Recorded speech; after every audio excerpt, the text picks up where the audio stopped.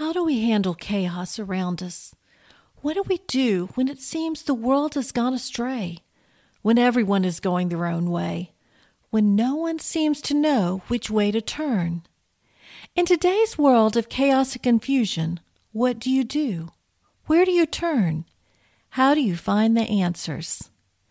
In today's episode of All God's Women, we look at Deborah, a woman who became the voice of calm in her world of chaos. Hi, and welcome to All God's Women. I'm Sharon Wilharm, your host for the show, and I am excited to be taking you on a journey through the Bible, focusing our attention on all God's women. We'll be talking about women you've heard all your life and women you've never heard of. Each has a story to tell, and I can't wait to share them. Together, we'll discover life lessons we can take away from each of these ancient women and apply them to our modern-day lives. Join us each week for the latest episode of All God's Women. We find Deborah's story in the book of Judges. If you're looking for an uplifting read, the book of Judges is probably not for you. It's a gory book filled with vile behaviors. It covers a time period much like modern days. It opens with the death of Joshua and explains how the Israelites failed to follow God's instructions to defeat the enemy nations. Instead, they chose to intermingle, to intermarry, and to intertwine with the pagans. They lost sight of who they were, and God allowed them to become oppressed by their enemies. For over 20 years, the children of Israel followed a pattern. They did evil in the sight of the Lord. He gave them over to their enemies. They cried out to God for mercy. He raised up judges to deliver them. And while they listened to the judges, they experienced times of peace.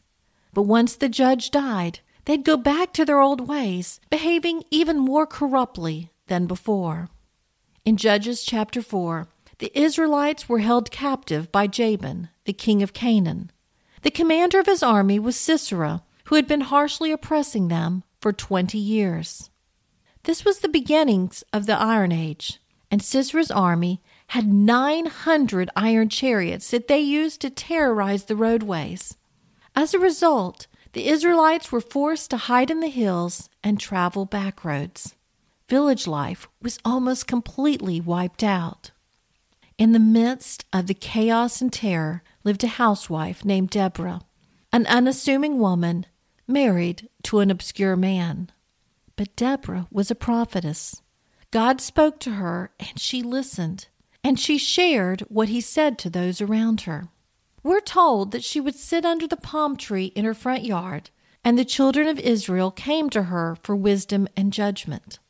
One day she called for Barak, the son of Abinoam, from Kadesh in Naphtali, and said to him, "Has not the Lord God of Israel commanded, go and deploy troops at Mount Tabor? Take with you 10,000 men of the sons of Naphtali and of the sons of Zebulun, and against you I will deploy Sisera, the commander of Jabin's army, with his chariots and his multitude at the river Kishon, and I will deliver him into your hand."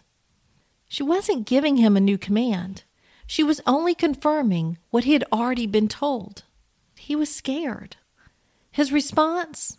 He said the only way he'd go was if Deborah went with him. Do you see how far the Israelites had fallen? That a military leader would only go to battle if a woman went with him?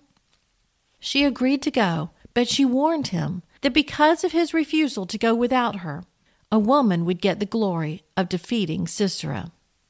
Deborah was not a militant woman, but she left the comfort of her home in the mountains to accompany Barak and his army to Kadesh, some 70 miles away.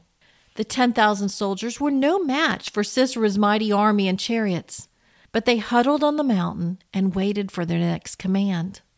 At the appointed time, Deborah told Barak, "This is the day in which the Lord has delivered Sisera into your hand." And as they made their way down the mountainside, God sent a massive storm, complete with hail and sleet. Sisera's army waited in the dry riverbed of the Kishon, but the hail blinded them, and the pouring rain overflowed the riverbanks. The heavy chariots were trapped in the mud, so the soldiers had to flee on foot. They made easy targets for the Hebrew army, with every soldier dying by the sword except for Sisera. But Sisera met his match with Jael, another housewife, who undertook the gruesome task of bringing him to his death. Under normal circumstances, God would probably not have chosen a lowly woman to lead his people. But these were not normal times. In a time of uncontrolled chaos, God worked in a most unexpected manner in order to get the attention of his people. Her weakness as a humble woman brought to light God's strength. The people recognized that Deborah was only a vessel used by God. He was the source of the power. Deborah did not go out seeking a leadership position. She stayed at home, talking and listening to God, and he sent the people to her. She was serving God in the only way she knew how, and God used her. We never know how God is going to use us. Chances are he'll not use us in the way we expect, but instead choose a way that brings him the glory. In today's world of chaos and confusion, God needs calm women and men to stand strong, to remain steadfast in their faith, to keep their eyes focused on him, and to be willing to serve him however he asks. Deborah probably would have rather remained at home under her palm tree than to travel across the country, climb a mountain, and lead army troops to battle. But when faced with a challenge, she demonstrated her faith by following God outside of her comfort zone. And her faith was contagious. The men listened to her because they knew she walked with God and that her walk was real. Because of her, they were victorious. What about you? Are you tuned in to God's voice? Are you close enough to him that you can distinguish his voice from those of the world? Are you keeping your focus on him and not what's going on around you? Are you a voice of calm or a voice of confusion to those around you? Lord God, we come to you today weary from all that is going on in our worlds right now. We feel overwhelmed by the chaos and confusion that is rampant, but we know we're not the first to go through difficult times, and we won't be the last. Just like the Israelites, we've lost sight of you and conformed to the world. But God, we come to you begging for mercy and grace. Send a revival among your people. Rise up leaders who will speak the truth and lead us back to you. May you be with each of us as we go about our daily business. Guide us in the way we should go. Give us wisdom and direction. Use us to impact the lives of those around us, drawing them near to you. We love you. In Christ's name we pray. Amen. If you'd like to learn more about Deborah, check out the show notes where I provide the scripture references related to her, as well as additional resources so that you may study this amazing woman more in depth. That concludes today's episode of All God's Women. Tune in next week when we talk about Manoah's wife, a woman who learned a valuable lesson in parenting. If you enjoyed this episode of All God's Women, I'd love to hear from you. Head over to my website at SharonWilharm.com and use the contact form to let me know how you discovered my podcast, where you listen to it, what you like about it, and anything else you'd like to share.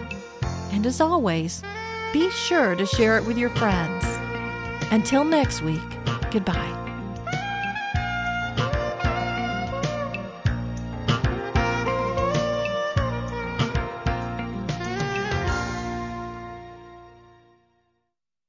If you enjoy All God's Women, be sure to subscribe so you never miss a new episode. If you're listening directly from the All God's Women website, you can scroll down to the bottom of the page and click on the link that invites you to have each episode delivered directly to your inbox. Or if you're listening via a podcast platform, just click on the subscribe button, and if there's a notification option, click that too so you'll be notified each time a new episode is released. While you're at it, be sure to tell your friends all about All God's Women so they can enjoy it as well. If you enjoy listening to All God's Women podcast and radio show, you're going to love my brand new Women of Prayer Bible study. Get to know the character of God by studying the prayers of women in the Bible. Grab your copy today, available in paperback and Kindle.